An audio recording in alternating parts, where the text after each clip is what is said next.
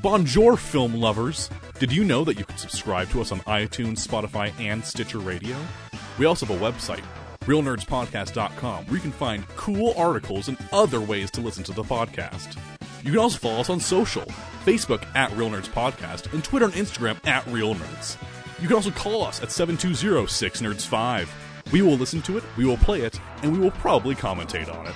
Also, email us at realnerds@gmail.com. Anyway, enjoy the episode.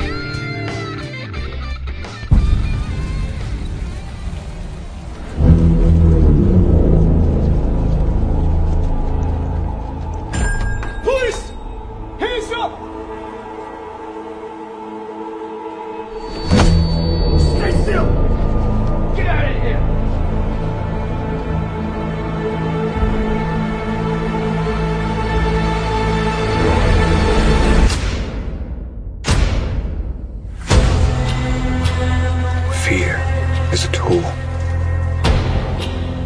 But when that light hits the sky, it's not just a call. It's a warning.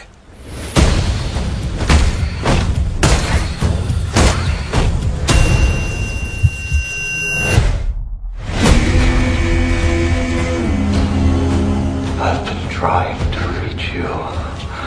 Burn the God! This is about a king, and Rither's the match. I can take care of myself. If this continues, it won't be long before you've nothing left. I don't care what happens to me. It's only gonna get worse for you.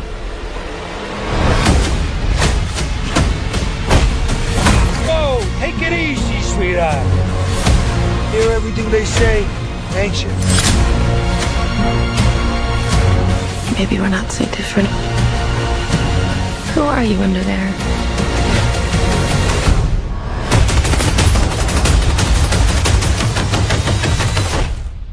I'm vengeance.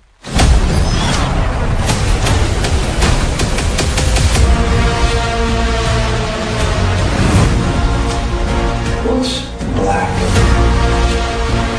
and blue and dead all over? You. Dick. I got you! I got you!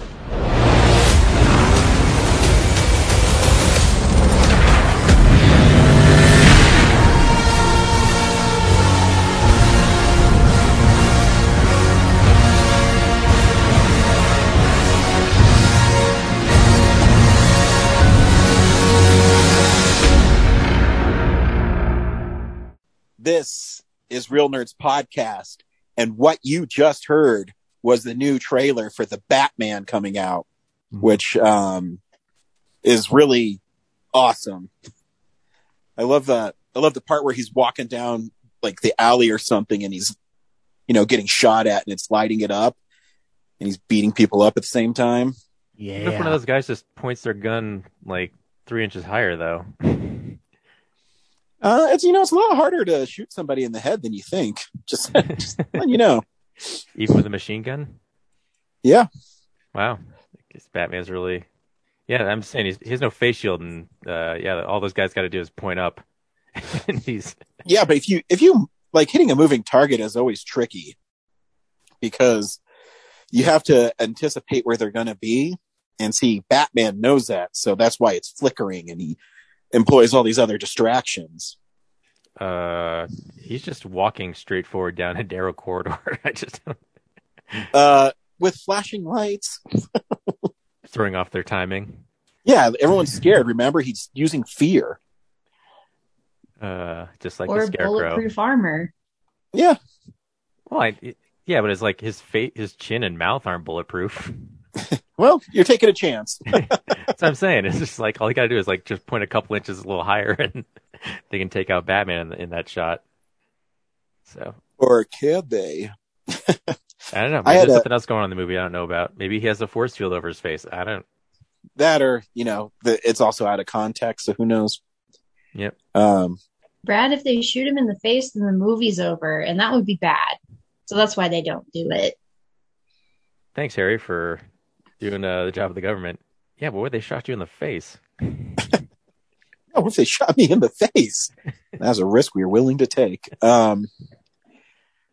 No, it was fun. The rest of the DC fandom, I was like, okay, this is interesting. Yeah, I expected more out of the Flash thing, but like that wasn't.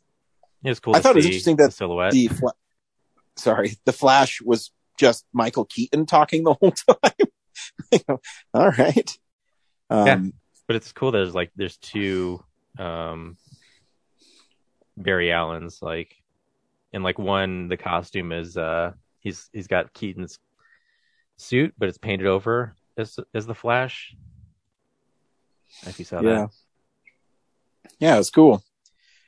I mean, if there's only a movie beating them to the punch, Spider-Man. But it was fun. Like, I had it running in the background while I was approving reports at work.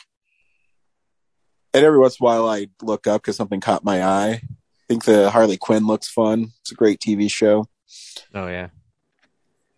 The comic's really good right now. Yeah, there's but anyways, a lot of unfinished stuff in the fandom. There's like a lot of storyboards and photographs, but no, like you're very trailer light.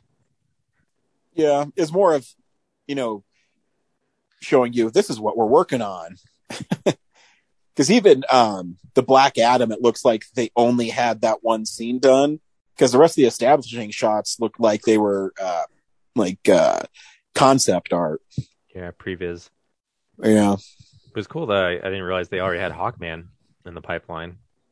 Yeah. He's going to make his debut in that. Yeah, they're kind of intertwined.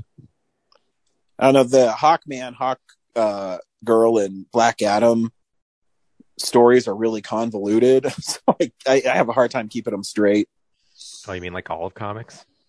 I don't know. Like the DC stuff, though, they break off in so many different worlds that it's so hard. Is this like the good guy Black Adam, or is it kind of the anti-hero Black Adam? Is he a bad guy?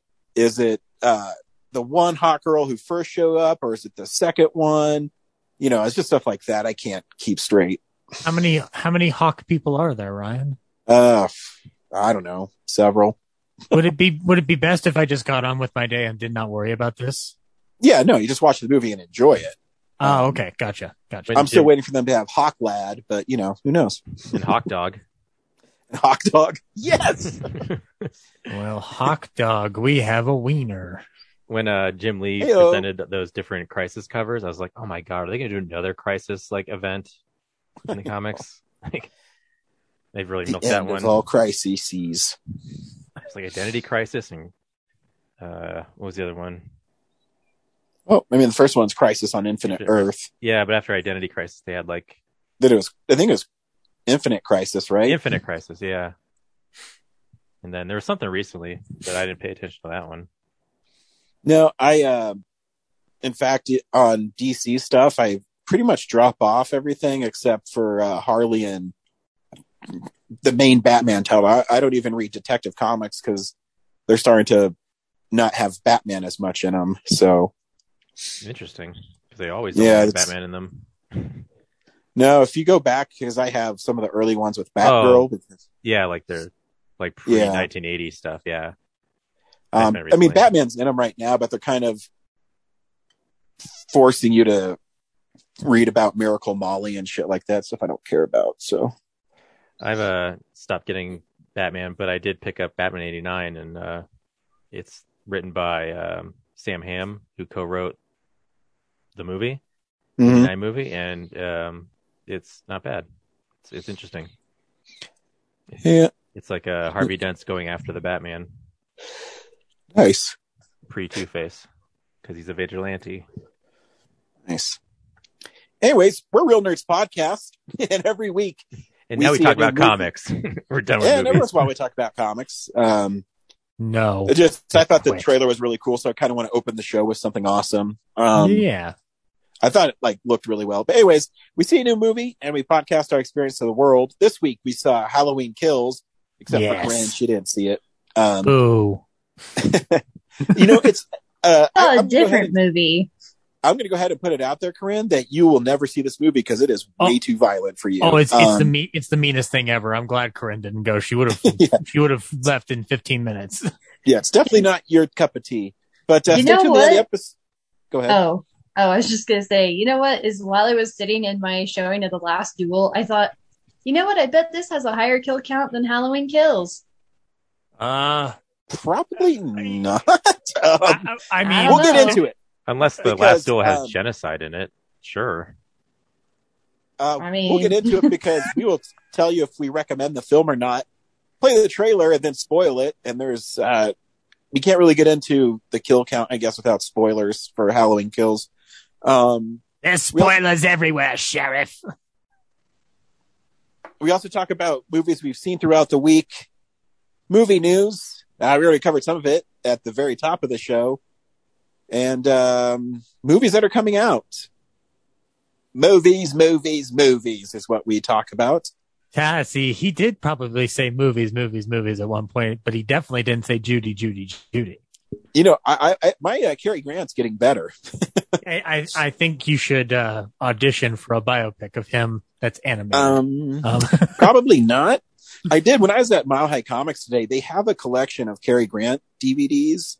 Why? That I don't know. They have a lot of old stuff there, but they have it's a set from Sony, so Columbia, and it has The Awful Truth, His Girl Friday.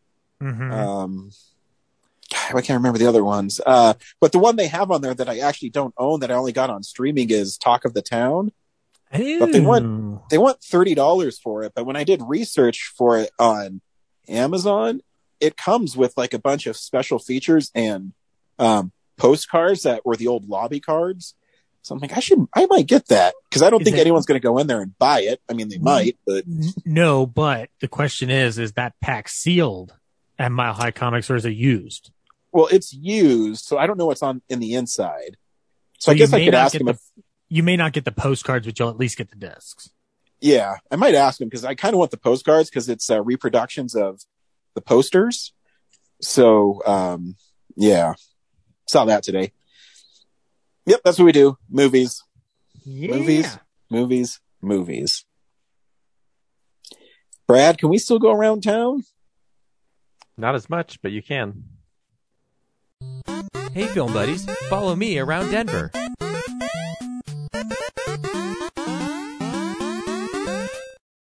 Well, like I said last week, the Holiday Twin is the only one still open in the metro area. So on screen 1, you can watch Dune, and screen 2, you can watch No Time to Die.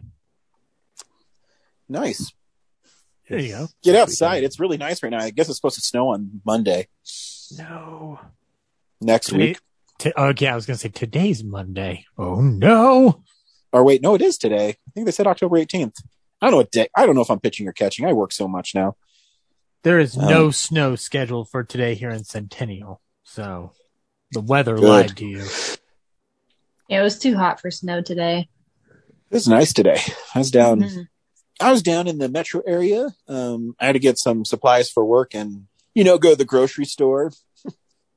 We were out filming like over the weekend, like after sundown, and it was like I expected to go into freezing weather, and it was like just perfect.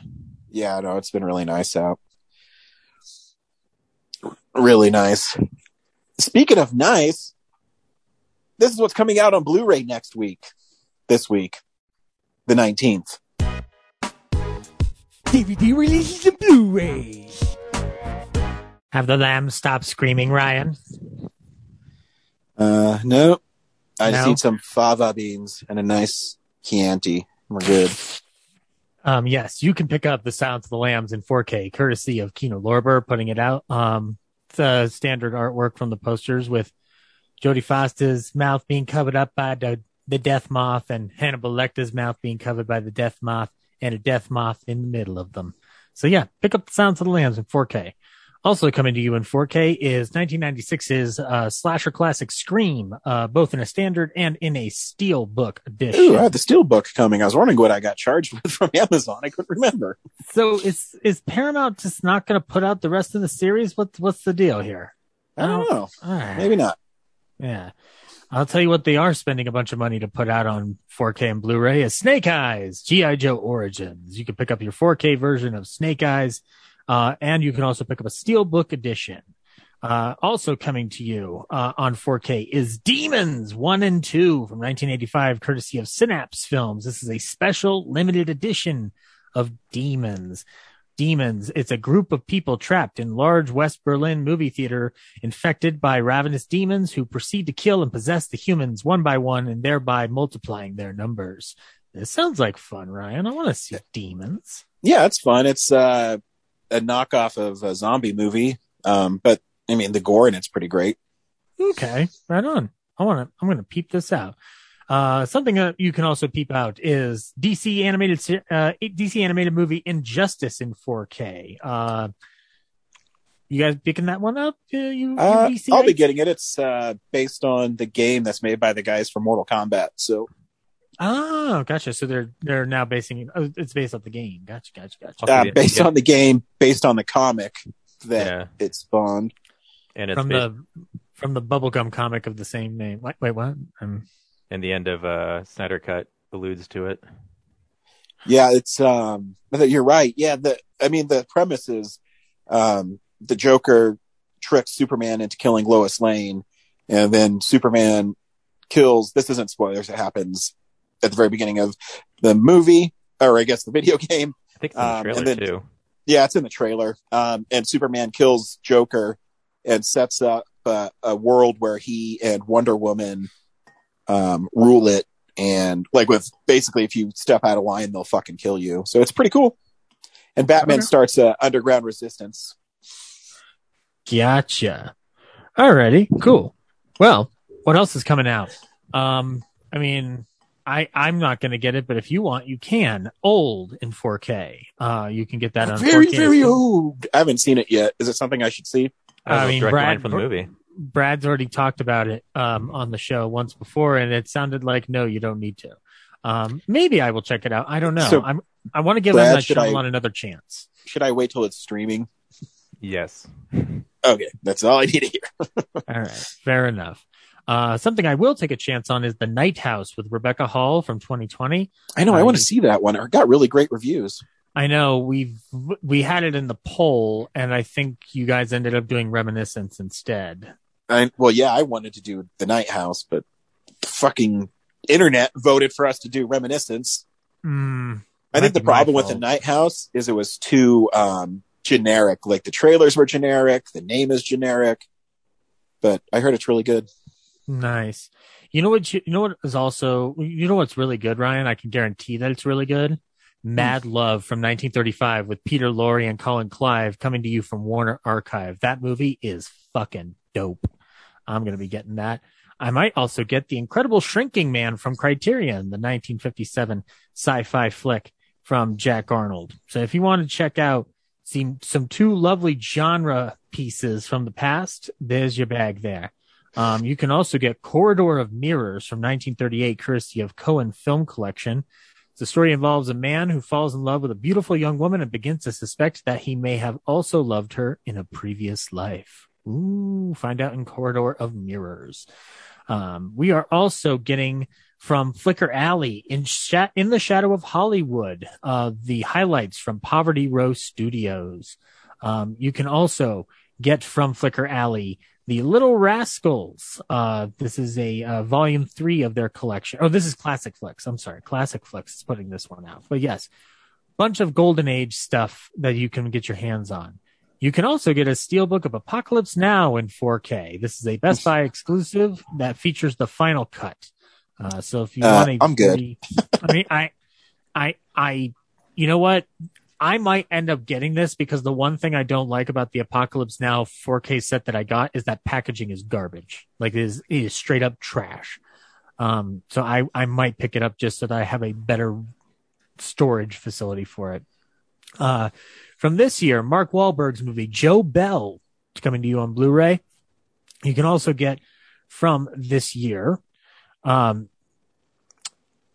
Superman and Lois, the complete first season. So this is the new Superman and Lois TV show. Oh, cool. Does Dean Cain spout his far-right conspiracy theories on there too? Cool. That's a 90s show. Wait, Dean Cain's... Wait, there's another Superman show? I thought that was the name of the Dean Cain show. No, there's a new one. That's the came out like last year. The 90s one is Lois and Clark, The Adventures of Superman. This one is just Superman and Lois. It has Tyler Hoechlin, Elizabeth Tulloch, Jordan Elassis, Alexander Garfin, and Eric Valdez. So yeah, you can check those out if you'd like. Ryan, you and I will like this.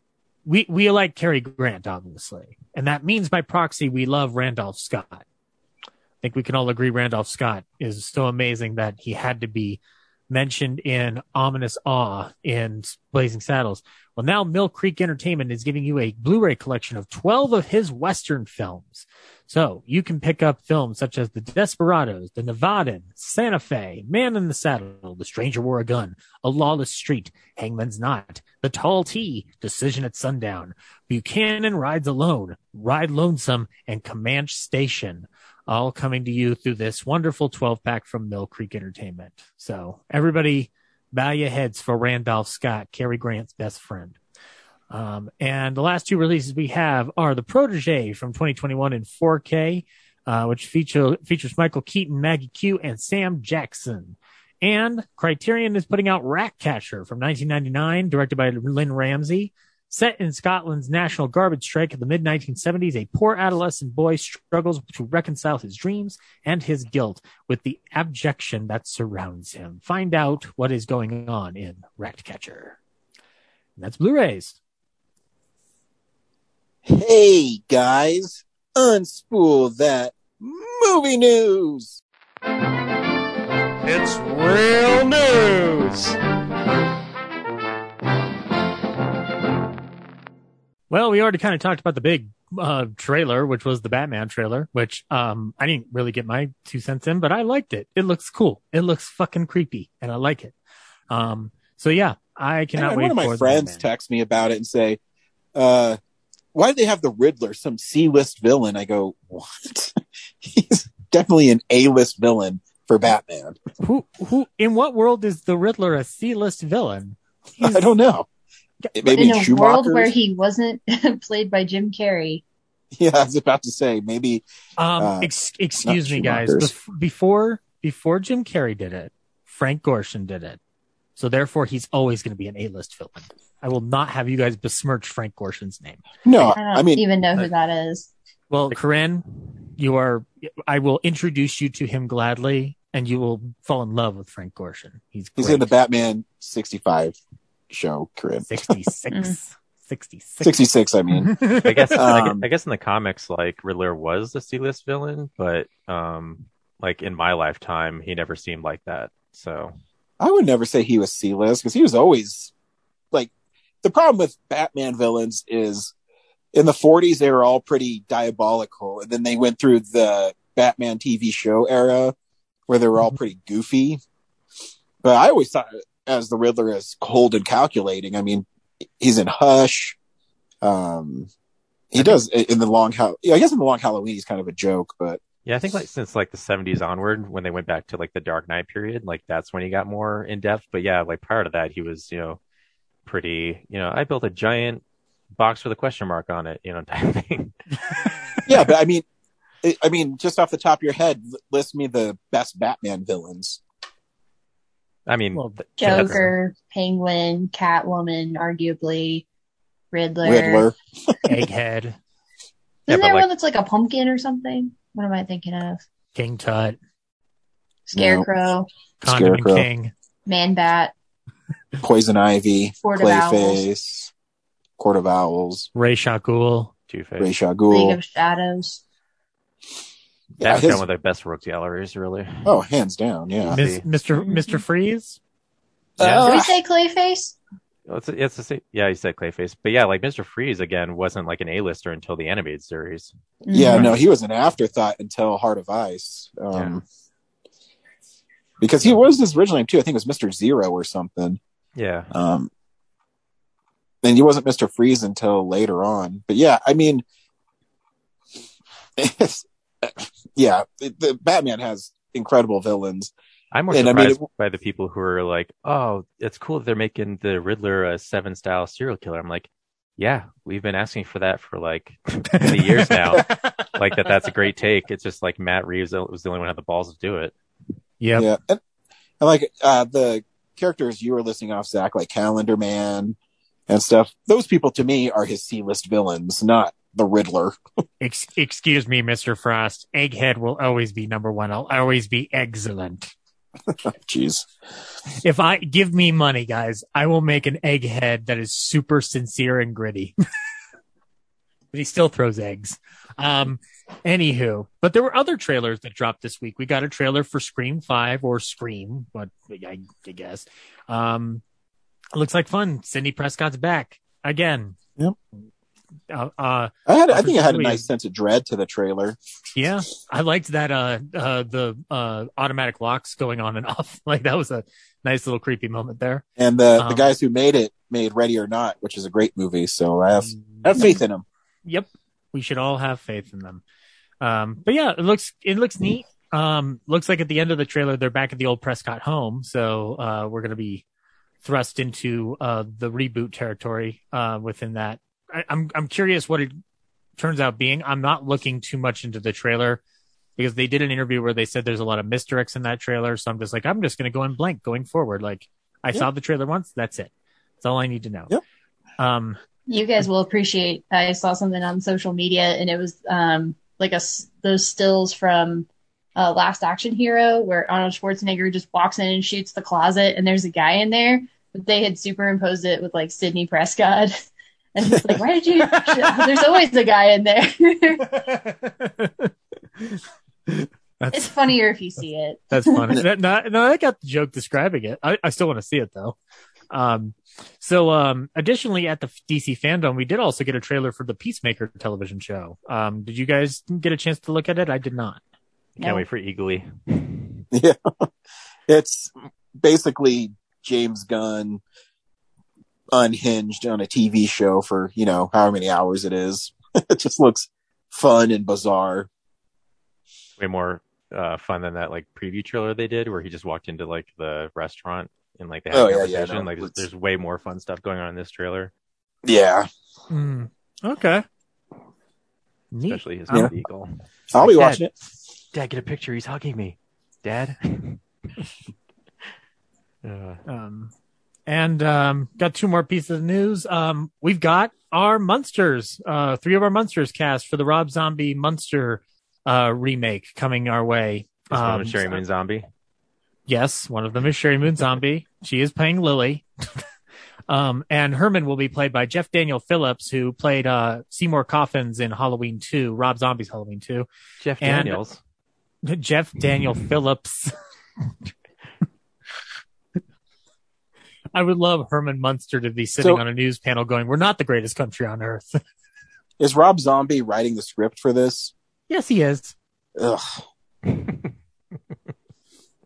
It's going to be PG. You know it's going to be PG, Ryan. I can't wait for Herman Munster to be like, yo, Lily, back that sweet ass up here so I can stick my bolt into it or whatever dumbass thing Rob Zombie has them say. When he has sex with her, he goes, die, die, die, die, die. He makes visually cool movies, and I think he's a good filmmaker. As a script writer, he's fucking garbage. You know what? I disagree, and I am looking forward to the Munsters reboot. Additionally, wait, what script of his is great? What script of his is great? You know what? I like the script for Halloween too. I like the idea of it possessing moments of PTSD. Yeah, but the acting and the performances and the dialogue are garbage. I don't fully agree with you. Lords of Salem. Lords of Salem's got a good script behind it. Sure. People keep giving him money for reasons, right? Yeah, because he makes movies that make money because they look cool. I think they're fun. I think they're good. He's But like Zack Snyder, huh? no, Zack Snyder doesn't write. First of all, and second of all, they need to teach him about editing tools. But that's just my opinion. If you like him, I get it.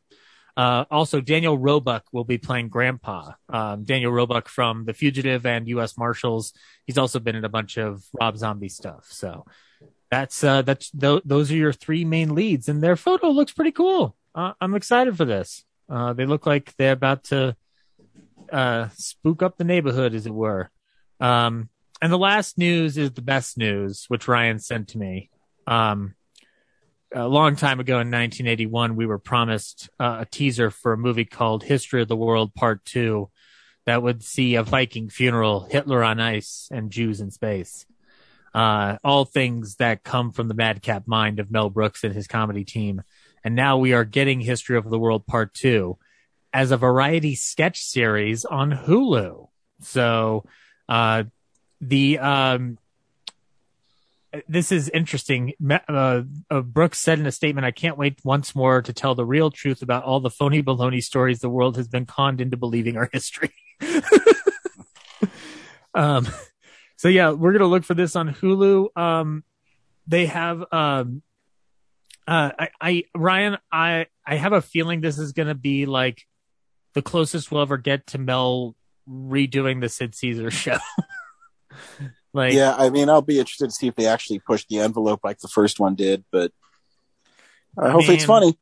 I mean, they're putting it on Hulu, and they're getting, they've got Nick Kroll, Wanda Sykes, Ike Barinholtz, David Strassen, and Kevin Salter on board. I'm very confident. I'm just very excited that Mel Brooks is back behind his typewriter for something. So, it's going to begin, production begins in the spring of 2022. Ryan, I think we need to crash those auditions and get cast somehow. Done. Yeah. You and I can totally be in a Mel Brooks thing. Yeah. We're super funny guys, right? And anyway, that's news. Nope. Disney has shifted most of their calendar to next year. Indiana Jones getting a full year push, and then Doctor Strange, Black Panther, and Thor are all getting like 3 to 6 months. Oh, later. Okay. And the Marvels. And then the IATSE strike has found a deal, but people aren't happy with it. So yeah, it hasn't been ratified yet, so it's not a done deal until it gets ratified. So, and frankly, not all their conditions were met, so hopefully they vote it down because they deserve that. There's more that needs to be done in that deal, but. And the Marvel stuff isn't really that surprising because they're still filming it. And, Indiana Jones had to shut down for a little bit because Harrison Ford got hurt. So again, what did he do this time? He's always hurt. He hurt his shoulder last year. And gotcha. I know that Mangold filmed around him, but he just started back on set. So I don't think it could have made its, so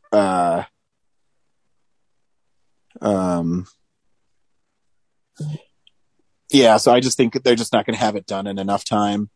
Gotcha. I was worried that he tried to fly another vehicle of some kind and he crashed again. That was my concern. So, or like J.J. Abrams accidentally nearly decapitated his leg again. So, all right. Well, look for all those in a little bit more timeline. Meanwhile, so what? After Spider-Man, we're waiting again for Marvel product? Yeah, I think till the summer. What are we getting next? I think Doctor Strange and Multiverse of Madness is the first one. I think it's in June. Okay. I think it's moving to May or June. Yeah. Okay. Fair enough. But I know they started filming it after Spider-Man, and Spider-Man just wrapped in like January. So I don't think they have time to get it done. That's fair. All right. Well, here's hoping we get these sooner rather than later. And that's news. Yeah, Multiverse of Madness is May 6th, I guess. And feel like also, and one more piece of news is that Fox Searchlight has canceled its production of Jane Austen's Persuasion. No! Netflix is Brian, put down the gun. You have so much to live for. Not anymore, I don't. Corinne, you got that wrong. It's called Searchlight Pictures. See, Fox no longer exists because Disney eradicated an entire studio's history. So Fox never existed anymore. Whatever. I don't care because the only one I care about is the one that Henry Golding is going to be in, and that's the one that Netflix is producing. So we're A-okay, people. Will You mean you Snake Eyes? do you think you'll be able to persuade Ryan to watch Persuasion? No. Okay. If there's nothing else opening that week. All right. Well, we're going to shuffle the calendar to make sure Ryan has to watch Persuasion. I'm getting on the phone Really with Hollywood glad now. Brad talked me off that ledge, too. Yeah. Ryan, No problem, I was Ryan, here for you. We're glad you're going Thanks. to be okay. I you have so given much. up all hope on persuading Ryan to do anything for his own good. It's fine. We've He won't watch technically Ted Lasso. He won't watch Crazy Rich Asians. So No, I'll watch Ted Lasso because Brad told me to. Yeah, I finally got him close. He's almost there. Oh, well, if you're doing it because Brad told you to, then I take back my offer of watching a horror movie. Corinne, I've been negotiating that deal with you, not Ryan. No, I told Ryan that if he watched Ted Lasso, I would watch a horror movie of his choice. Okay. With some caveats. Okay, how about this? So 'Cause not I've already- really of my choice. It's of your choice. I mean, almost hostage any horror situation. movie. Okay. Corinne, how about this? Because I've got another person who's recommended this to me too, so I might as well take the plunge based on two recommendations. I mean, I was going to do this anyway, but I'll expedite this. I will watch Fruits Basket if you watch a Friday the 13th movie of my choice. Wait, like which? Okay, first of all, which Fruits Basket? And if you're talking the 2019 one, are you watching all 3 seasons? I'll do all of it. I'll start at the very beginning before even 2019. Okay, that's an offer I will take. Okay, there you go. And I'll start you off right with Ryan's favorite in the series. I only have to watch one, right? I mean, we're hoping that you get addicted. That's not happening. Yeah, I don't see that happening. First taste is free. Yeah, and no fast forwarding through the kills. Yeah, that's Nope, the thing. I Correct. won't fast forward through the kills. I will watch the entire thing. Credits and You have all. to enjoy the bloodletting. No putting your hands over your eyes. I've got to watch it with her on Discord, so then that way I make sure she's actually paying attention. I don't even know what Discord is. It's a way you can watch things together. There's a bunch of apps for that. Anyway, Change fine. the format of the show just to bartering. Like deals and concessions on what to watch. Okay, so my next deal is Brad. I will watch 500 different DC things if you will watch one Jack Benny movie. That sounds like a bad deal because I don't think there's 500 DC things. Okay. What about 5 DC things For a Jack Benny program? for one Jack Benny movie? No, I'm making you do a movie. I'm gonna. Jack Benny movie. Ooh, that's tough. I mean, I'll give you the good one, the one I made Ryan watch. What do you Which he think, Ryan? ended Is up it worth loving it? Oh yeah, no, the movie's great. I mean, it is like 86 minutes long, so All right, deal. All right, that's it. So I'm watching. But you have to watch. Let me think. You have to watch. The Losers. No, I have never seen The Losers. you have to watch all DC movies from the 90s. Oh fuck. Okay.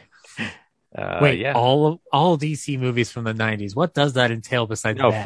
five. All 5 years are DC movies. So you gotta watch Batman and Robin. Mhm. Gosh, what else? Catwoman was 2000s, right? Yeah, Yeah. darn it. Oh, That's the yeah. biggest Oh, cutoff. you know what? Extend it out to 2010 so I can get some of the bad ones too.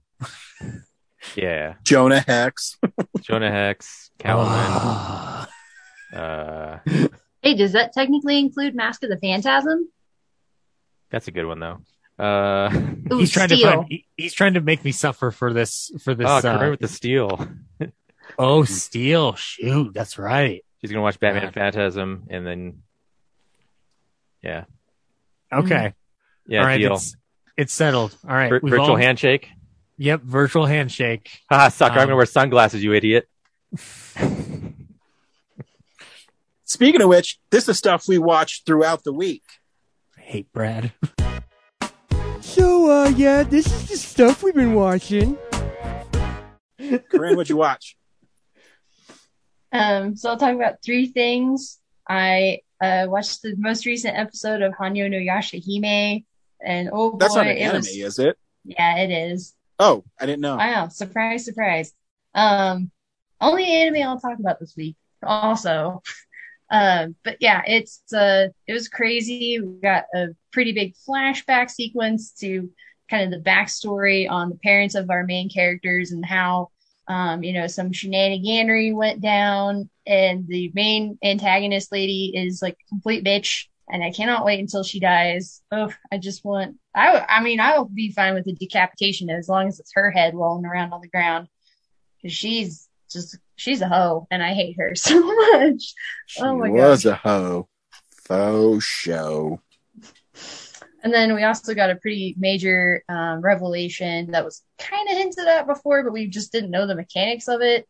But like two of the main antagonists are kind of like connected, and now we know how. And so we got, and the preview for next week looks awesome, and I'm just so excited. It's so great to have this show back, especially now that Ted Lasso's off the air. So it just gives me something to look forward to every week.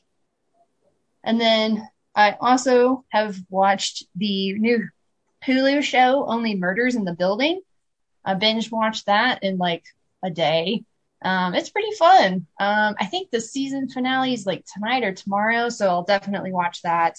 The premise is that there are these three people who live in this big building. Steve Martin's character, Martin Short's character, and Selena Gomez's character. They all are huge fans of this like crime podcast, true crime podcast. And while they all they happen to get, they get kicked out of their building during a fire alarm. And so they all meet up and they happen to oh wait, we all like the same podcast, and they're talking about it. And they go back to their building and they find out somebody's been murdered. Bun, bun, bun. And so then they start a podcast around them trying to solve the supposed murder, because the police think it was suicide. And, they start to really delve into the history of the guy who was murdered and a lot of the drama surrounding that and how he has connections to other people in the building. And they leave you on quite a cliffhanger. So I'm really excited for the season finale this week. Should be pretty good. Have you guys seen Murder in the Building, or Only Murders in the Building? Not yet, but I do want to see it. Yeah, so they actually opened the show with a flash forward to something that's going to happen presumably at the end of the finale tonight, and they hint another person might have been murdered, but you don't know who it is, you don't know why or anything like that. So already you're just trying to figure out everything that's going on in the show, and it's a lot of fun, and the performances are pretty good. Martin Short, man, he really kills it in the show. He gets a lot of really good material to work with. I figured Steve Martin would get equally good material, but I think we haven't seen a lot of those kind of bigger character moments until later in the season. And I guess they just weren't as juicy. I think Martin Short got more to work with right off the bat. So yeah, it's pretty good. I would recommend it. It's on Hulu, Only Murders in the Building. And then the last thing I'll talk about is I went to see The Last Duel last weekend, and it's really, really good. I liked it a lot. And I'm really sad to see that it had all a $5 million opening weekend, because I guess nobody went to see it except me and the three other people in my theater on Thursday night. You gave them $4 million for one ticket? That's insane, Corinne. Why did you do that? I didn't do it because I have the Regal Unlimited pass, so it must have been all those other saps who paid $1 million each. I see. Those four idiots. Gotcha. No, This movie looks good. I want to see it. Oh, it's so good. I don't want to say too much because it'll spoil it. You don't. That's against your MO. I know, right? It's so But powerful that she can't.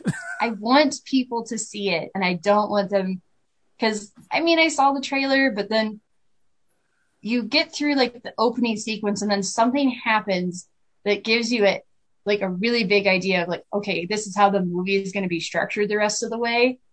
And let's just say I'm really glad that I watched a movie for Catching the Classics recently, because that comes into play watching this movie. So maybe you know what I'm talking about, but I don't want to say it in case people are not whatever. Anyway. Nope, it's pretty vague.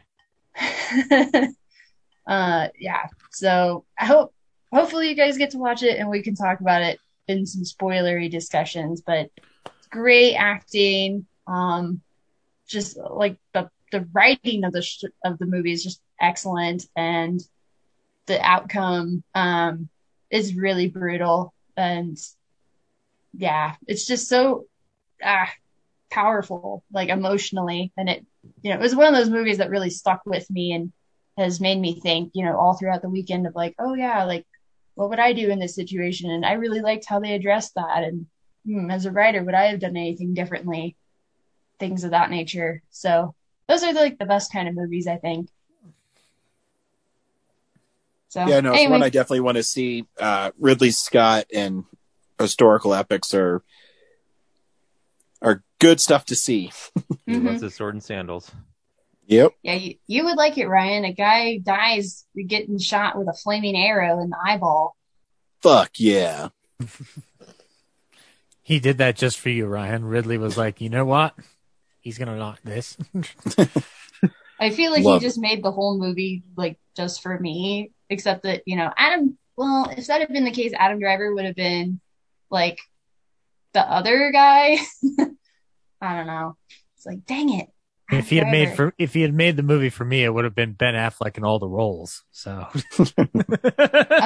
his character is a complete douchebag in the movie. It's like I've heard he steals the movie with his scenes. So yeah, he's really good, but you just hate his character. I mean, you love to hate him. He's just one of those kind of assholes. Right, gotcha.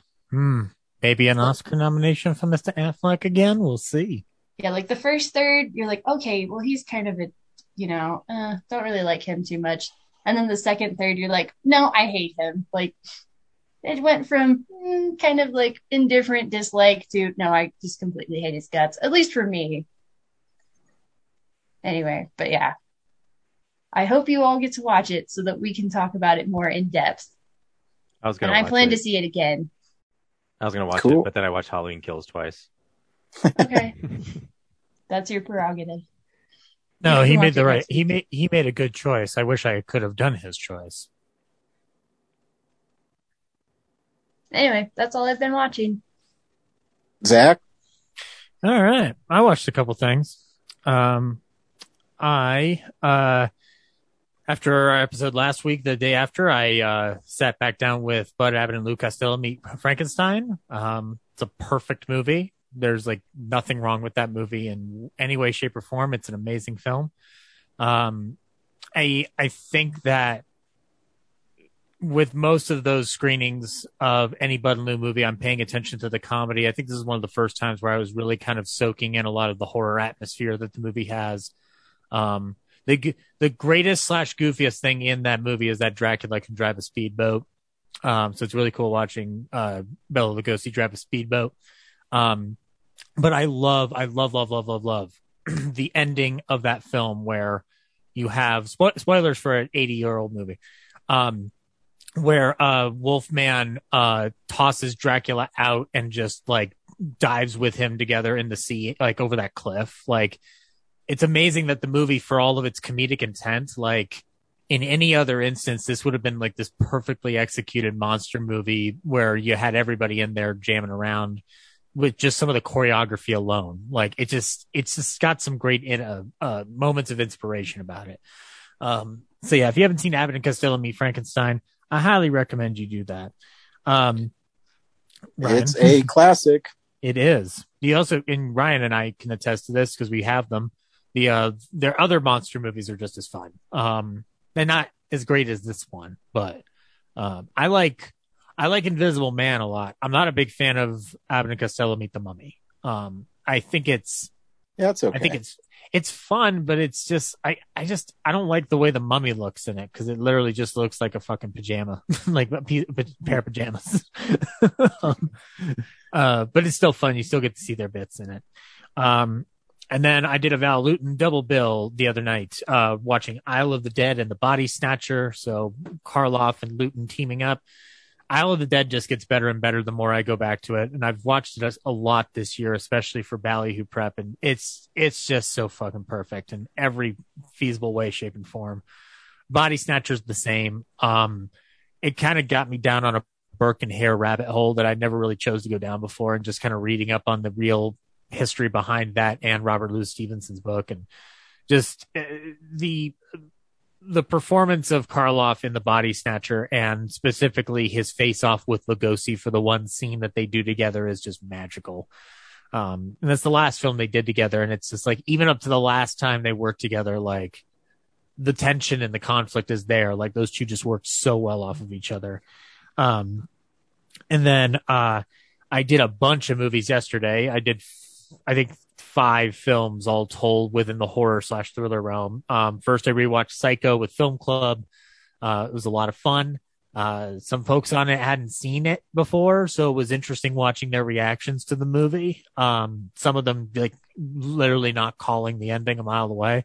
So it's interesting how, however known that property is, it's still, because it's not an up-to-date product, there's some people who literally still don't know the ending of Psycho. So I just find that eternally hopeful for people to get. That's kind of awesome, though, if you ask me. Yeah, it is. I you know, like we were commenting about, like, I'm ashamed to say that I've only seen this for the first time, and I'm in like this age, and it's like, it doesn't matter. Like, the movies are going to be there for you when you get there. Like, there's no shame in getting to a movie late. Like, Ryan, you got to be or not to be at like not in your 20s, right? You know, like, yeah. You know, it's like there's no limit on when you can watch a movie and when you can enjoy it. Like, it's the beautiful thing about the art form. And then I went to my friend Matt and Brian's house, and we did a triple bill. First, we did The Ghost Breakers with Bob Hope and Paulette Goddard. The movie's still fun. It had been a while since I'd seen it, and I'd forgotten about the African-American stereotypes strewn about that movie. It's not great. There's great moments in the movie, though. And, you know, sussing out the context, once you do that, you can still enjoy the movie. I think it's just, it can be tough at times. And then we watched Supernatural. I showed them that for the first time. Ryan, that movie bumped up another star in my letterbox because that movie is just so fucking cool. And I keep on hoping it's going to show up in my random movie generator. Oh, but here's the thing, because I had this problem with another film on my watch list. It technically, I guess, would be considered a thriller. Yeah. But it's got horror adjacent imagery in it. So that's why I would consider it a horror movie. And also that music is not thriller music. That music at the beginning is horror music. There's wailing choruses and that I love the opening theme to Supernatural. It is fucking perfect. And also she's got the death grip. She crushes all kinds of metal cups. And when she gets a glass cup in her hand, she's like, I can't crush glass. So I'm just going to strangle this fucker. So yeah, Supernatural's great. Watch it. It's great. It's only an hour and 5 minutes. It won't take up much of your time. And then Man-Made Monster. This is an early outing from Mr. Lon Chaney Jr. before The Wolfman. And the movie, how do I describe it to people? I'd seen it once before. It had been a while. And so I forgot how schlocky it is, but it's a lot of schlock fun for me. So the story involves Lon Chaney Jr. plays a guy who does an electrical act at the carnival where he like shoves his fingers into sockets and withstands electricity. That's his shtick. And he survives a car crash that is further amplified by the car running into an electrical tower. So he survives a huge electrical attack. And he finds himself in the arms of 2 doctors living out somewhere. one of them played by Lionel Atwill, and Lionel Atwill starts doing tests on him by giving him massive doses of electricity to the point where Lon Chaney becomes an addict to electricity.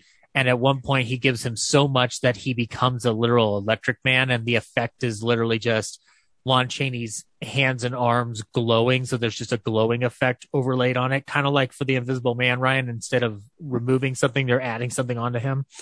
And the movie kind of plays out like how I would imagine a Marvel movie would have, for something gone wrong. Like in another world, this script becomes about him being a superhero. Instead, he's just like a Frankenstein monster, but with electrical powers. Movies like really, like I said, really schlocky, very cheesy, but it's a lot of fun. I had a lot of fun rewatching it with them. So if you haven't seen Man-Made Monster, it's only an hour, so it won't take up much of your time, and it's a good way to sneak some stuff into your watch bill there.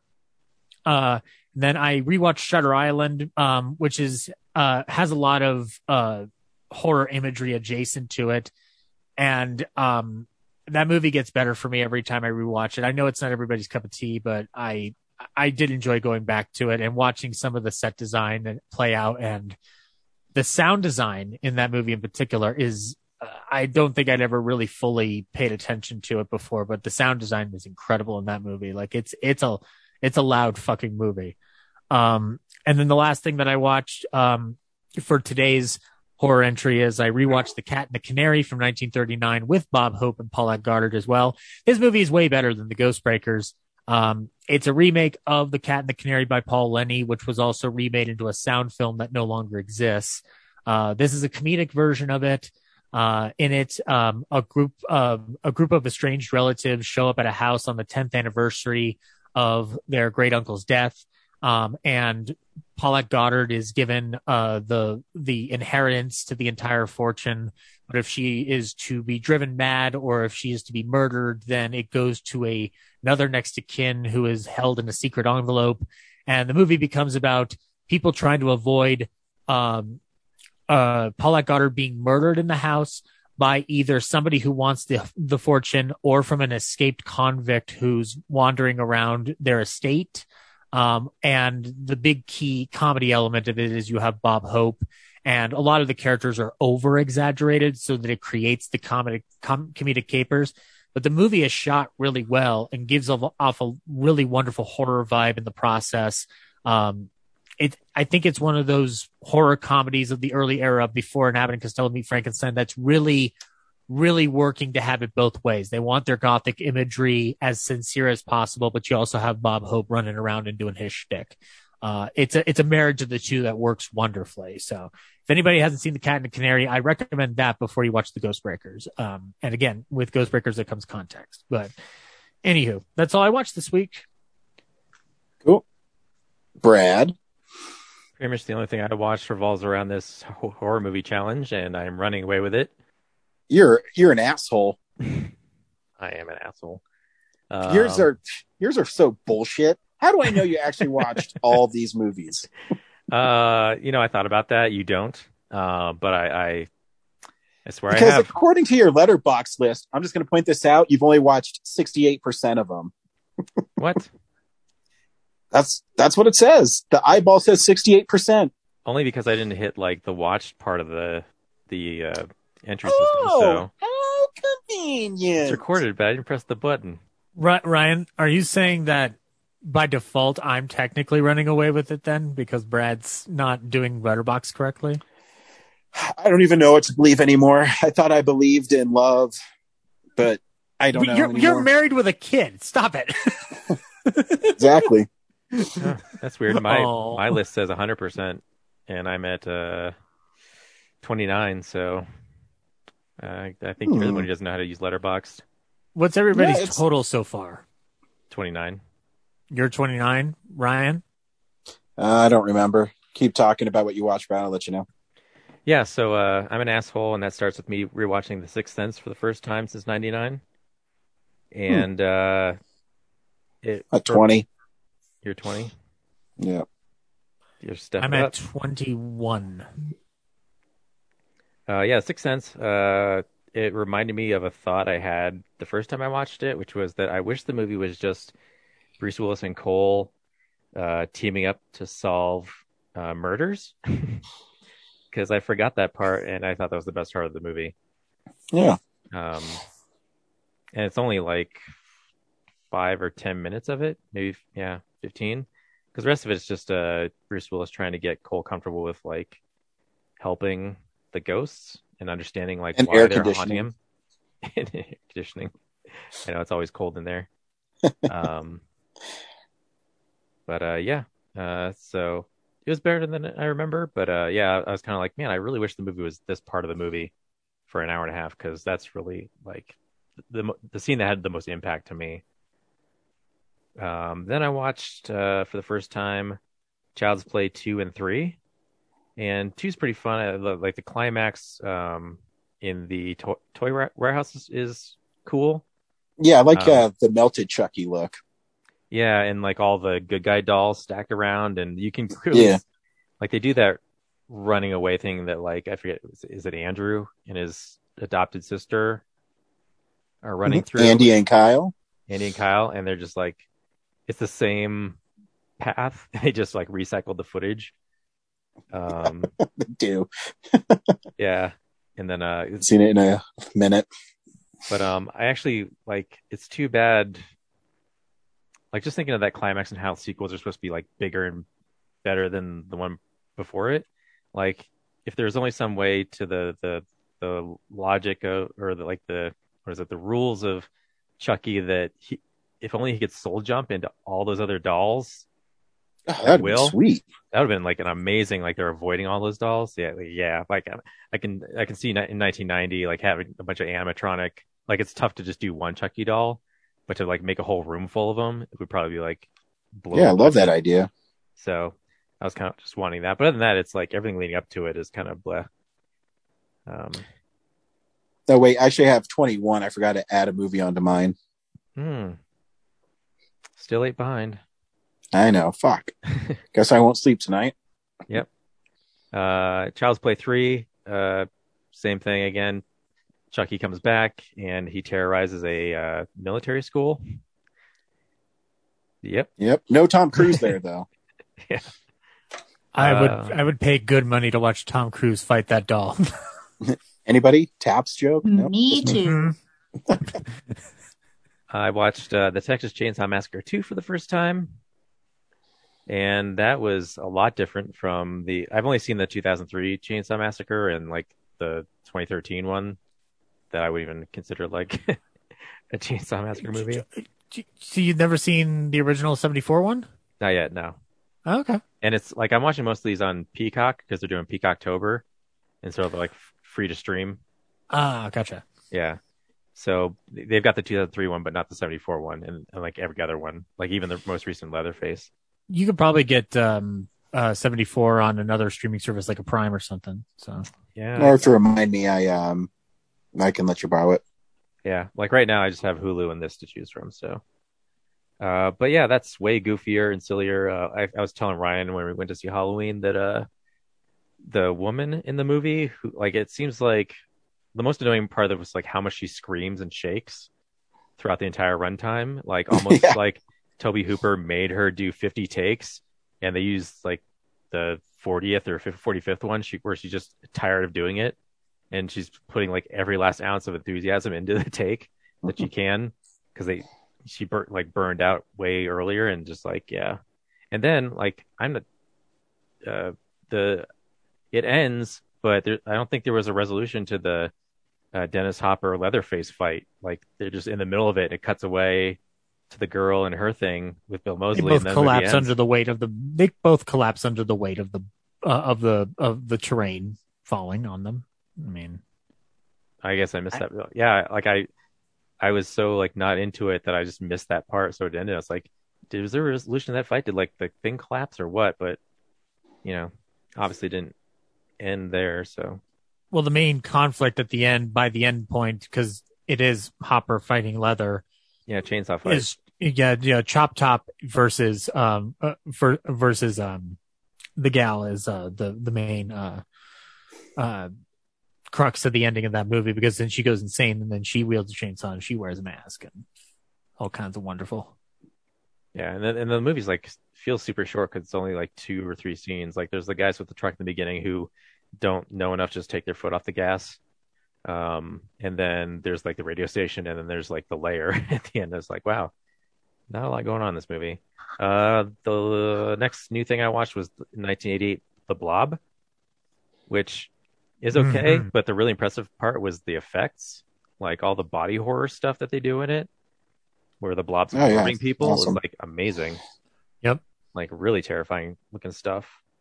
But yeah, it's a blob that the military engineered, and they treat it like it was a alien from outer space, and it terrorizes a town, kills most everybody. Yep. Then I watched Prom Night for the first time, the 1980 version, and the movie's okay. Yeah, it's just like a couple friends are mean to this girl, and it ends up leading to her falling out a window, and then I had no idea she had a brother. Like that's just like completely out of left field. Like there's barely any setup. There's a shadow that sets it up, I guess. Yep. But yeah, the whole time you're just watching these kids talk about going to prom, and then they get ready for it, and Leslie Nielsen's in it because I guess surely you can't be serious. And he doesn't. At one point I thought he was the killer because I thought he was the dad of the girl who died, but I thought the girl was related to Jamie Lee Curtis. It was so confusing. And then there's just like a splatterfest at the end, and it's like, oh, it was this person who I don't remember being introduced to.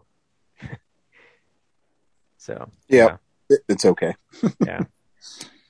And I guess the only cool part is that like they do there's the van where the nerdy kid like takes the girl out to the woods, and there's like a guy, like the killer is hanging onto the van, and they're doing like these donuts or whatever in the grass, and like stunt person's jumping in and out of the doors. Like that's impressive. So yeah, I give props there. Like that's not an easy thing.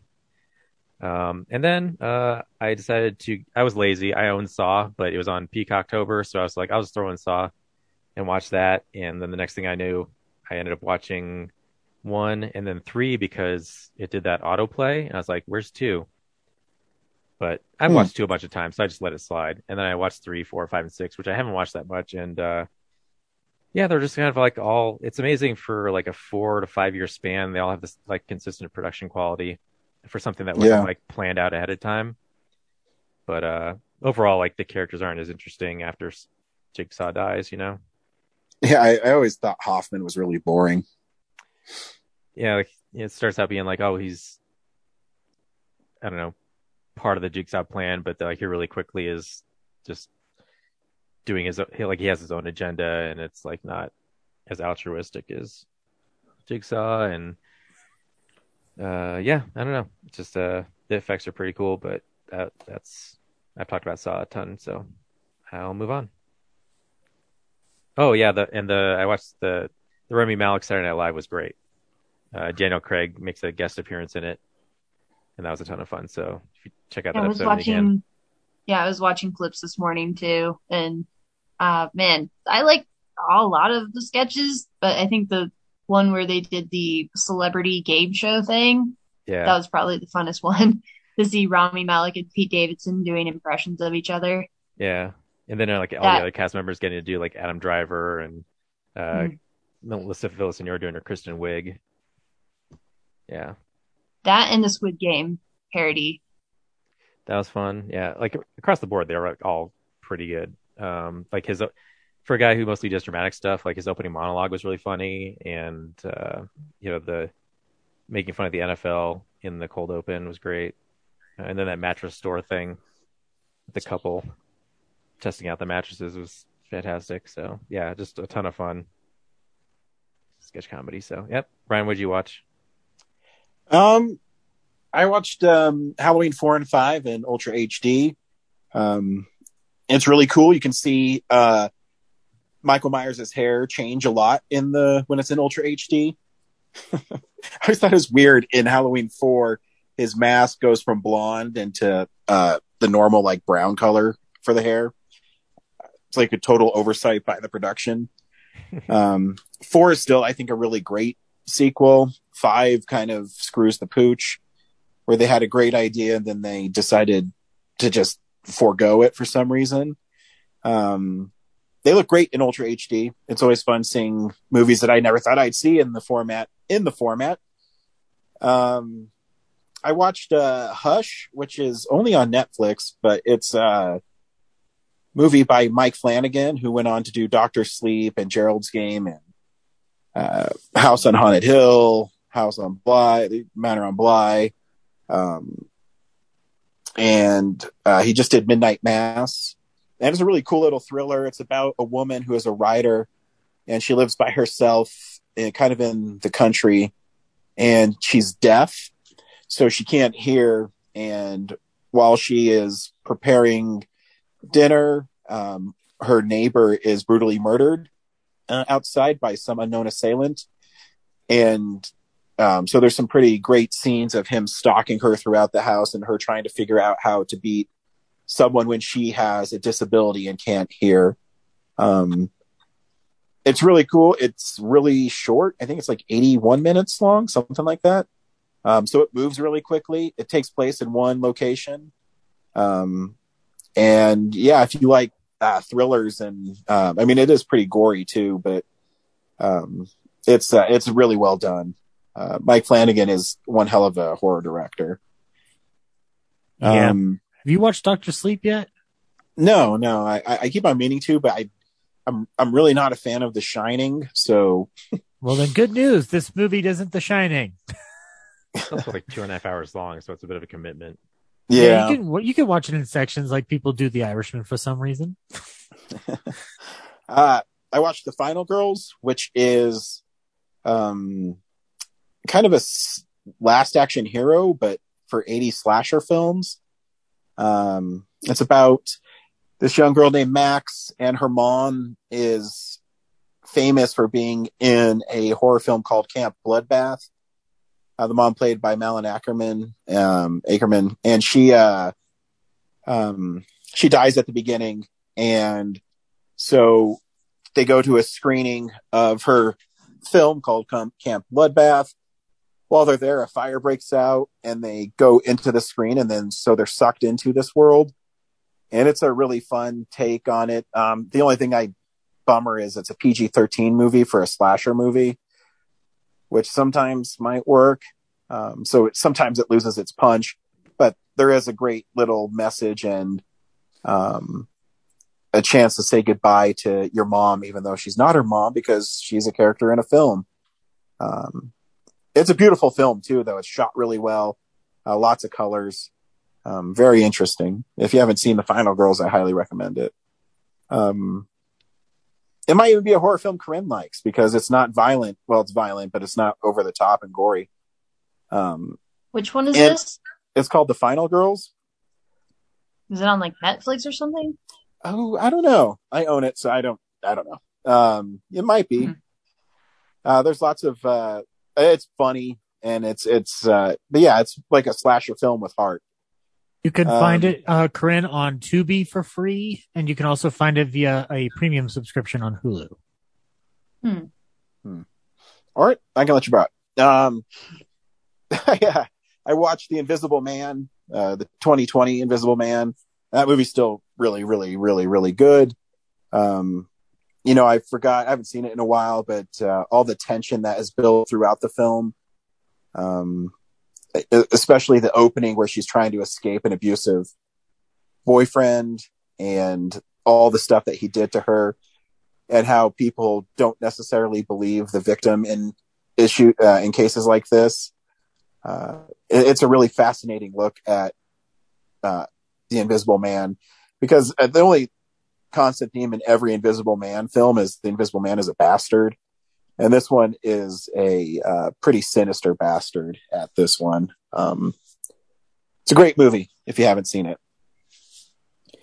And the last thing I watched was Dracula Untold, which I've actually had kind of a soft spot for this film. I think it's kind of interesting to go back to the fighting of Transylvanians and the Turks, and kind of a military setting, and the reason for Vlad to become Dracula is kind of cool. He does it to protect his country, and by becoming a vampire, he becomes kind of unbeatable. And I don't know. I always thought it was a really interesting take on the legend of Dracula. I remember liking it a lot. Yeah, I mean, some of the things don't always work. Again, it's PG-13. I think kind of takes away some of the visceralness of it. I'd love to see them actually just fully embrace being, an evil vampire, but I get it. And Charles Dance is really good in it. He's kind of the vampire lord, and he's really good at being sinister. And there's something about his voice that he adds a lot of weight to everything he says. So yeah, it's a fun film. And that's what I watched this week for my spooktacular. And I got to find a way to beat you motherfuckers. I have the tally thus far, if everybody would like to know. So Brad is in first place with 29. Cheater. I am in second place with 23. Cheater. And Ryan is in third place with 20. Actually, I forgot to put Invisible Man on there, so I think I just updated it because I forgot to put Final Girls or Dracula and Invisible Man on there. So I'm at 22. Okay, so 22. So I've got to watch. This is bullshit. Yeah, it doesn't matter. I'm going to go watch the Friday the 13th movies back to back, and you son of a bee. That'll get I'm going me to be doing the Halloween movies as well as some additional double bills. So Ryan, goddamn you.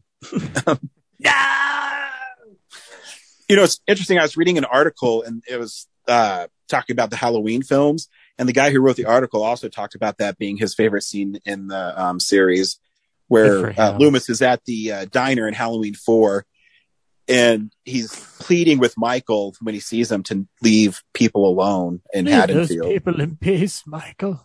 Yeah, it's a great scene, and freaking Donald Pleasance is amazing in that scene. That's also where they had the first person who was playing Michael before they replaced him with George Wilbur. Yep. It's weird. You could tell the kind of size difference. That's the scene with the gas station explosion, because for some reason there's a big gasoline explosion. Yeah, I don't know how it explodes. I guess a spark happens when the two cars rub against each other and it makes the gas explode. I don't know. Something gas tank, something. Yeah. We need explosion, something Mustafa Akkad. I love how Loomis's scar changes throughout the film too. Yeah, because he's just like, this is ridiculous. Yeah. Yeah. So this week on Real Nerds, speaking of Michael Myers, we saw, Corinne, if you don't want any spoilers, you can drop off. Just kidding.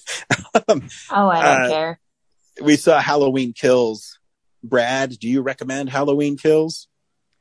Not really. I mean, if you're a fan of these already, you probably saw it already, so no point recommending that there. But if you've never watched a Halloween movie, if you're only interested in watching people die, then this is that movie.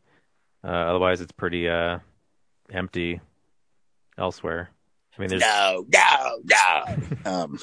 So yeah, it's a mean movie for sure. So if you want visceral violence, it achieved that, but everything else I was pretty bored about. Zach, I'm gonna definitely recommend the movie. It's getting better in my head the more I think about it, and I still need to go back for repeat viewings. As Brad said, it's a mean movie, and I'll double down on that. It's a mean fucking movie. I get why people might have problems with it after the first reboot. I really appreciated a lot of the ideas they were going for. I don't know if everything is completely perfect. But the through line and the ideas that they play around with it in the Halloween franchise are things that they tried before and it didn't work. And I think they found a way for it to be a little bit more cohesive. So yes, I would check it out. Everybody's pulling out their A game on the cast wise. It's got a lot of interesting imagery afoot, and I'm very curious about where the future holds for that third installment based off of what we saw. So, but yeah, go ahead and go check it out, boys and girls. Actually, I think I liked it more than you two, and the more I think about it, the more I think I enjoy it more. I think on on I first said I viewing. loved it and recommend it. I don't understand. I'm talking about our ratings, but gotcha. The more I think about it, I think there's something more sinister happening in this film that I think got lost in the violence. And we'll talk about it after we play the trailer. But yeah, I would see it if you're a fan of slasher films. I think you should check it out. Here's the trailer for Halloween Kills. Hey, what are you guys doing out here? It's Halloween. We've been trick-or-treating. Are you alone? There's a creepy man in a white mask. Where? And he keeps, like, trying to play hide and seek with us. Where did you see him? Look! Oh my God. Run! Go home now!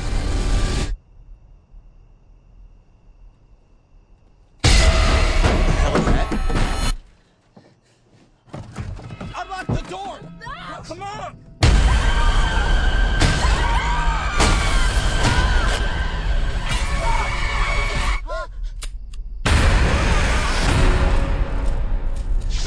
We killed Michael. My grandmother set the fire. No one told you. Told me what? Michael Myers is alive. A man couldn't have survived that fire.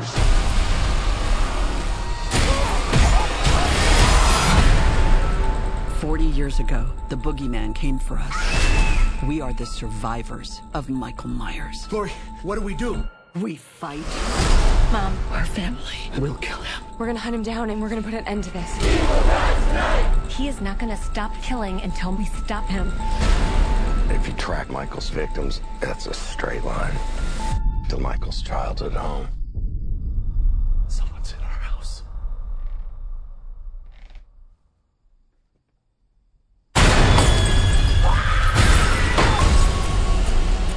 He's coming for me, but I'm coming for him.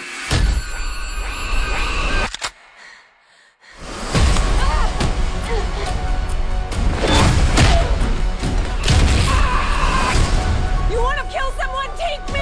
Michael!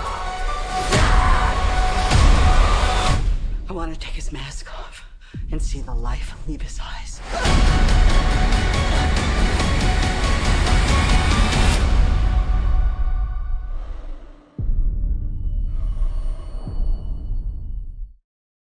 Halloween Kills picks up right after Halloween 2018, where the Strode family thinks they have stopped Michael Myers. They have not. He is unleashed by the firefighters there to put out the fire. But before even that, we get a flashback. I was actually shocked to 1978 to Michael's first appearance in Haddonfield. And Jim Cummings makes an appearance as a cop again. Pete McCabe. I think he plays a cop in every one of his movies. He's great in The Wolf of Snow Hollow, if you haven't seen it. Yeah.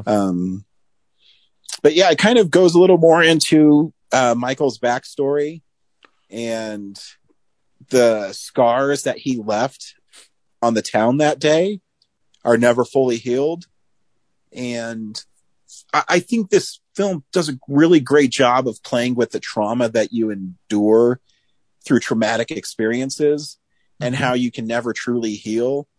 And when those experiences per se come back with a vengeance, how you can easily be persuaded by a mob mentality.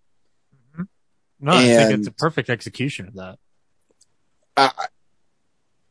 And we talked about it. I mean, this movie is fucking mean, and it really fits its title. I mean, it's so mean. I know there was a change.org petition to cut out the scene where Michael kills all the firefighters. That's a dumb petition. Yeah. But they're in there too. Decapitates them.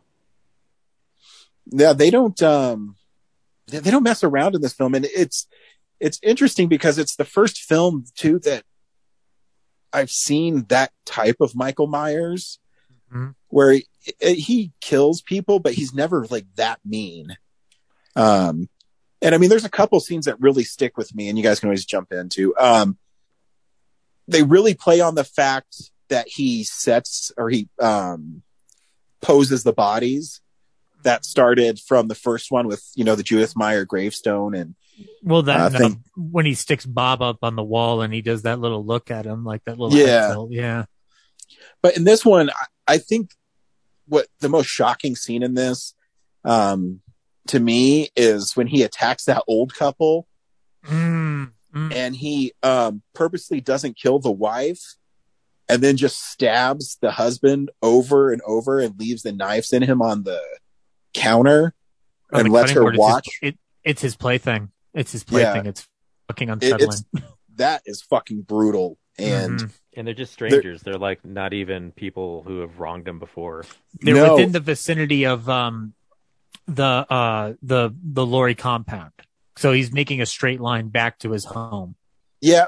And this is, I still think to this day, and I know this might be rub Halloween fans the wrong way. I think the best scene in any Halloween film is from 2018. And that's on Halloween night where those trick-or-treaters are happening. And it's just one tracking shot of Michael, and he's just going into random houses and randomly killing people. Yep. I think that's one of the most scary and terrifying scenes in the whole series. Yep. Because there's no rhyme or reason. He's just doing it. Mm-hmm. He's, so there's, the thing that makes me feel like I'm going to bump this up in my ratings the more I go back to it, Ryan, has to do with the idea that you are talking about.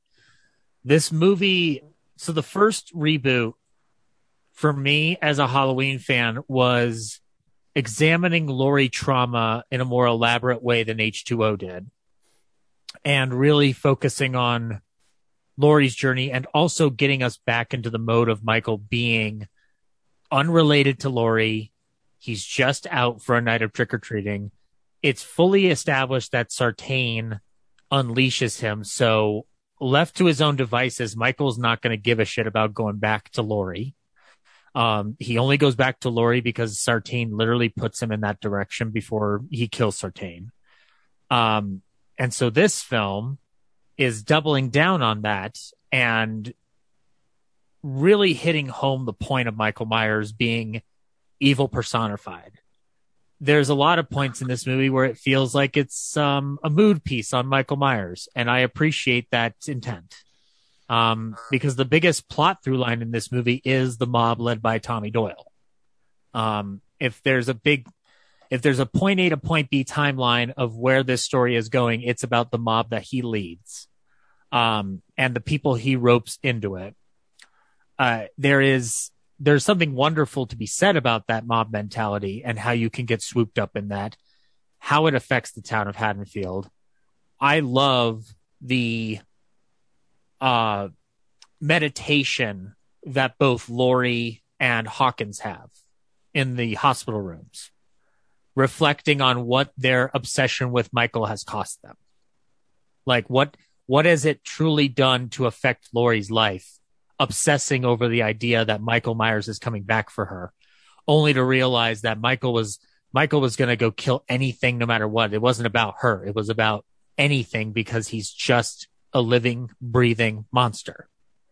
And in a lot of ways, this might be the best Halloween movie made in years because of the fact that it is focusing on that idea and not trying to build a lore and not trying to establish some kind of mythology for Myers. It's literally the idea that Carpenter put in that first movie of Michael just being out for a night of trick-or-treating because he finds a way to escape and just going out and killing. He's not killing, like, we're in spoiler territory now. He kills Karen at the end of this movie. The only reason he kills Karen is because Karen's in his house. The only reason he kills the Elam boy is because he's in his house. If they were not in that house, he would have been killing them. He's not going after them. So I liked the idea that this movie is presenting this notion that Michael is he's just a force. It's ruthless. He doesn't give a shit. He's out to do the only thing he instinctively knows how to do. And I love that there's no explanation for it. They're not trying to explain. They don't need to explain. It's an idea. It's not it's not like Jason, where Jason's, I don't know, like Ryan, correct me if I'm wrong. Jason's not really protecting Crystal Lake. He's just killing people because he associates it with the teenagers that neglected him. Yeah, or people just come to Crystal Lake too. I mean, it's the reboot. He's territorial for sure. Yeah. I mean, he just kills. But Brad, I know you had some thoughts on why you weren't a fan of it. Why don't you share those with us? Just mostly like the townspeople of Haddonfield are freaking stupid, clueless. Just, if it was my experience, I heard like, oh, there's a supernatural serial killer back on the loose. I'd be like, cool, just jump in the car and just go to freaking Kansas or cross the Canadian border. Like, let's see him catch us. It's like, I don't know why people feel compelled to just like stay home in Haddonfield when this stuff happens. The people with trauma I get, like forming the mob, but they're like a terrible mob. They finally get Michael on the ropes and they just beat him with 2x4s and sticks, like just to decapitate him, see how he comes back from that. I thought about that too, because it's interesting because David Gordon Green mentioned that he was going to take the supernatural element out of this, but there is some sort of supernatural element to Michael Myers because, they talk about how Hawkins had an opportunity, stopped Loomis from executing him. And it's this weird thing where I don't think you can, because I think he's just evil personified. Yeah. He's evil on two legs. I'm guessing there's going to be some explanation because he took so many shots from, the boyfriend, like point blank from Cameron. Yeah. And, he kills that fucking kid in a horrible way. But to be fair, he takes 6 shots from Loomis too in the first one. He does. And then like 4 more in the mob that kicks his ass. Yeah, and he takes the knife in the back. I think they're going to explain it a little bit. But I get what you're saying. Yeah, like we know that. Like we get that because we've seen him kill everybody. But like a lot of those people in the mob have only like heard or been around like a couple murders, and they're not supernatural murders. They're pretty normal killings. So it's like, they have no reason not to try something more severe. Yeah, no, I get what you're saying. It's an interesting thing because it's, that mob scene at the end too. When I don't know what triggers Michael to all of a sudden go crazy and kill everyone. Mm-hmm. But he all of a sudden he's dodging stuff and just like opening people up. And friggin' what's her name? You just said her name. Laurie's daughter, Karen. Yeah. Stabs him with a pitchfork in the back and then just like lets it go. Like I would over and over again through the neck on the staircase, curb stomp him. But no, just one stab and she backs off. Like, I guess because she planned to draw him to the mob anyway. Yeah. But still, like, you've got him on the ropes. Just finish it off. Don't toy around. Yeah. Yeah. I don't, I always said this too. Even with the mob mentality, killing someone is a huge step. No matter what. And they, even though they hate Michael Myers, maybe they don't have the quote unquote killer instinct that he does. He's like a 40-year boogeyman, like who's killed probably like 100 people at this point. Well, like in the last movie, in this timeline, he killed he's already killed his sister, the teenagers in 78, and then the body count in Reboot, which was not as substantial. This one is where he gets his kill count. So it's less than 100, but yes, he's killed enough for people to be fed up with it. A mass murder, right? Yeah.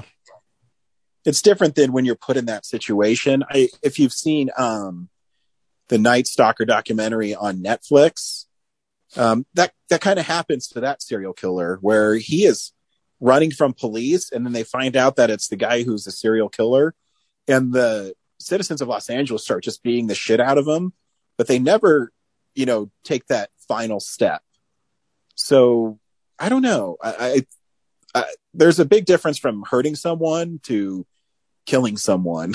I guess. I know it sounds really weird to say, but Like Michael Myers has a rap sheet that's like indefensible, right? Like, yeah. Oh yeah. Yeah. Well, I mean, I'd say the same thing about the Night Stalker, but yeah, no, I get what you're saying. I mean, if it was me, I wouldn't let that motherfucker get up. So yeah, like that, like his entire identity is killing people. So it's like, maybe don't give that guy a chance to get up. It is, the movie is shocking. And I mean, when he starts dispatching the mob too, it's shot in a way that's supposed to be kind of poetic.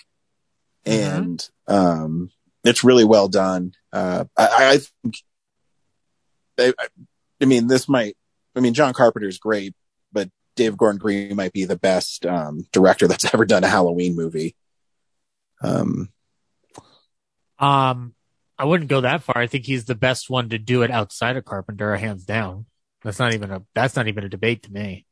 Like he's the only one who's been able to tap into what makes Halloween great, that first one great. But yeah, I would see from your point of view, Ryan, how based on how these two have unfolded so far, how you would make a statement like that. Cause it's impactful. It's impactful in a way that doesn't necessarily need to be directly tied into that first film. You could literally feasibly start with that first reboot and it works just as well. Yeah. I will tell you that I want to go back to Hawkins and Laurie for a minute because you were talking about the shot being poetic of him attacking the mob. First of all, based on the fact that Hawkins is still alive, I wouldn't count out Tommy or Brackett. We can definitely count out Nurse Chambers. She is fucking dead. And that scene where she's shooting off those guns, I had visceral reactions of those gun flashes. Like that shit was fucking unnerving.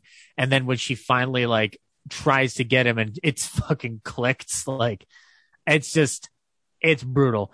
But Brackett and Tommy, you know, again, like we don't see anything super clear. We have no idea.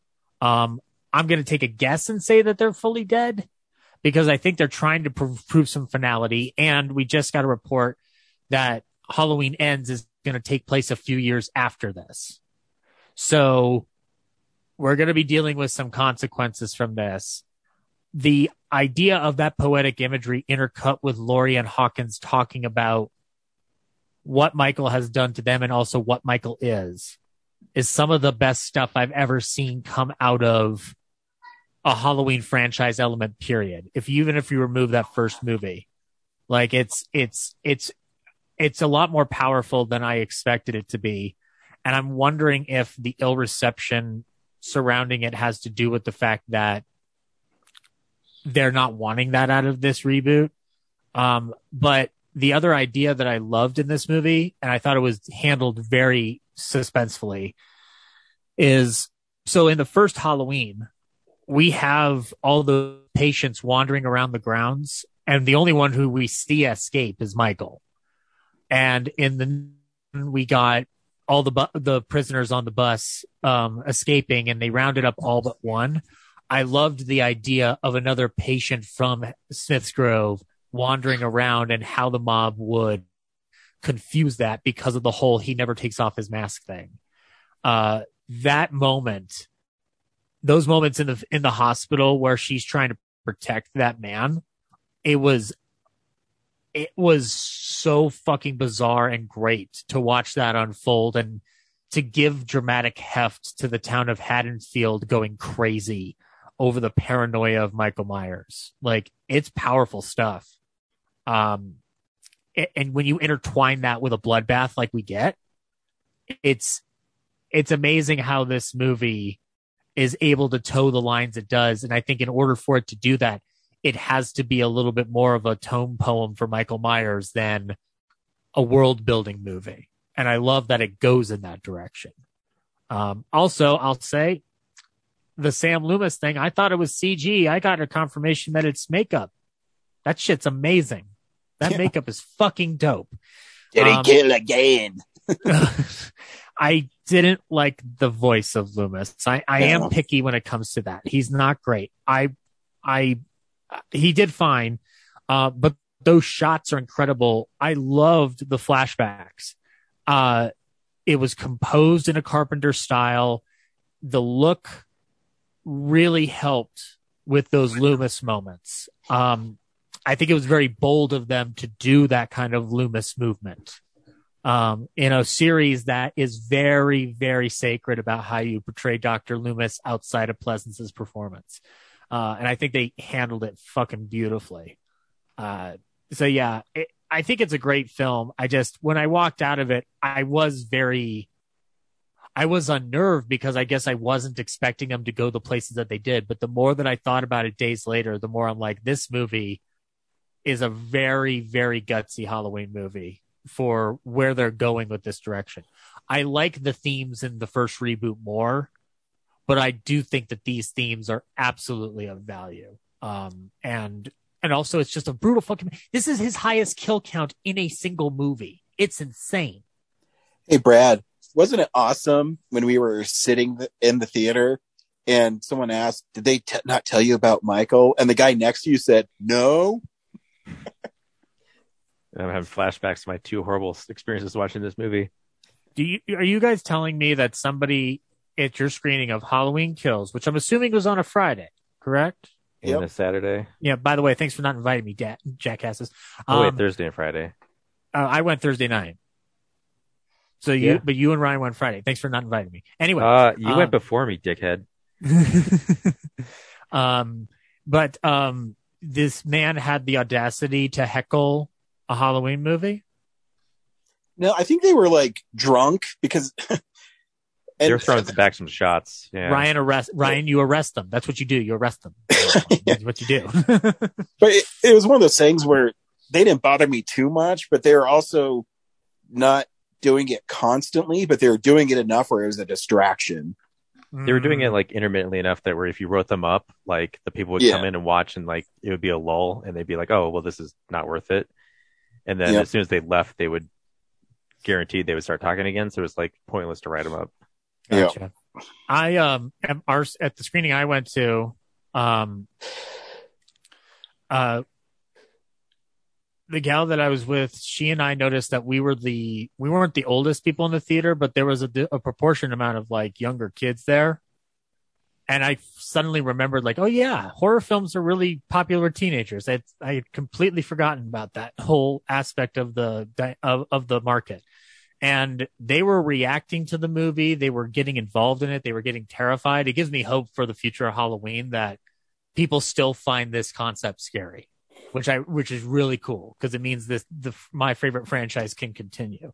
And it's going to continue. It made over $50 million this weekend. I know. Hey Ryan, let me ask you, who's the highest grossing franchise right now? That's still running. James Bond. Just shut up. Technically it'd be MCU. Let me ask you, Ryan, who's the big money daddy in the horror franchise right now? The Conjuring. No, damn it, you're right. Shit. Guys, Halloween made a lot of money and I'm very fucking happy about it. Yep. Good stuff. Yep. Next week is Dune. David Lynch's Dune? Why are we doing a retro review? You hate David Lynch. It's Denis Villeneuve, baby. Dennis Vanilla Ice. Oh, we're doing Dune? I thought we were doing French Dispatch. Kidding. We're doing French Dispatch. Are we going to be able to see it, Brad? No.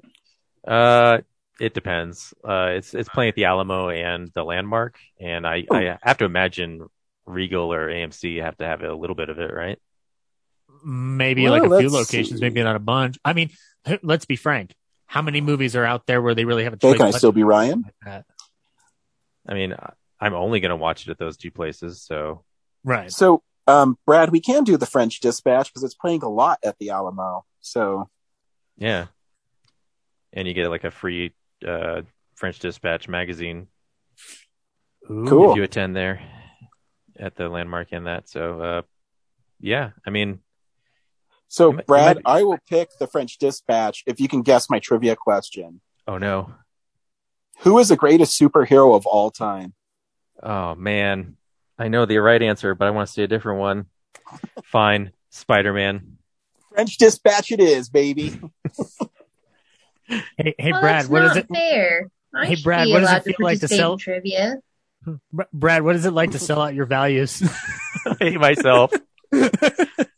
So Good. yes, but Corinne, are you willing to sell your soul to make Dune the movie next week? Not my soul, but I mean, I'll probably sell something else. I mean, Well, you Brad want totally like my did. shitty couch? I'm a Nope. whore. Yep, Brad just got on his knees and sucked the teat of, I don't know. Ryan Frost. Ew. No, not me. That, by the way, fans of Real Nerds, please don't make that artwork, please. I feel like there may be a blank week coming up where we could revisit Dune. So, Oh, yeah, I'm sure there will be. Here's my question though, Ryan. You don't like French things. No. Well, this is not a French thing. It's a publication in Kansas called the French Dispatch. So it's got Yeah, French where in in the title. Kansas? none of your beeswax, Kansas. I don't know. None of your beeswax, Kansas? Oh, that's right. Home of the fighting ostriches. Yeah. No, Well, I always I thought stripped that Wichita Dwight was joke. weird anyways, because they have those weird bronze statues of kids playing on the street. It's really weird. That was Crickets, Liberty, Kansas, which I don't think is a real place. No, in Wichita, when I was there for training for Qdoba years ago, I was walking down and they had these weird kid statues just in the middle of the sidewalk. Yes, I know what you're talking about, Ryan, but I'm seeing that the French Dispatch is, what is it? The French Dispatch of the Liberty, Kansas Evening Sun? And I don't think there is a town called Liberty, Kansas. There's a liberal Kansas. Wait, I have an idea. We can do 2 movies. Ooh. Oh man. We're going to do Ooh, Halloween double Kills header. again? Nice. No, because, I mean, Warner Brothers wanted to not make money this year, so we can watch Dune on HBO Max, too. Go to the theater and they fucked up. We need to keep the theater alive. Warner Brothers didn't want to make that sacrifice, so. I want Matrix Resurrections to do well, please. Nope. I retract my earlier statement. There is a Liberty, Kansas. It's down by Cherryvale in the SEK. Gotcha. To be fair, Disney didn't want movie theaters to succeed either until they chickened out. So, anyways, Well- we're seeing movies. It's what we do. I looked up the French Dispatch synopsis, and it says it brings to life a collection of stories from the final issue of an American magazine published in a fictional 20th century French city. yep. So Liberty, But it isn't. Kansas is a fictional French city? It's an outlet of that American paper from Liberty, Kansas, dispatching out of France. I don't get it. We'll see you at the movies. I just know Bye. Christoph Waltz is in it. Bye. Peace. Say bye, Brad, or we're not going to watch the French Dispatch. It hurts. It hurts. Fine. I'll just watch the French Dispatch on my own. Oh, I thought I was going to get a 10-year end. Bye.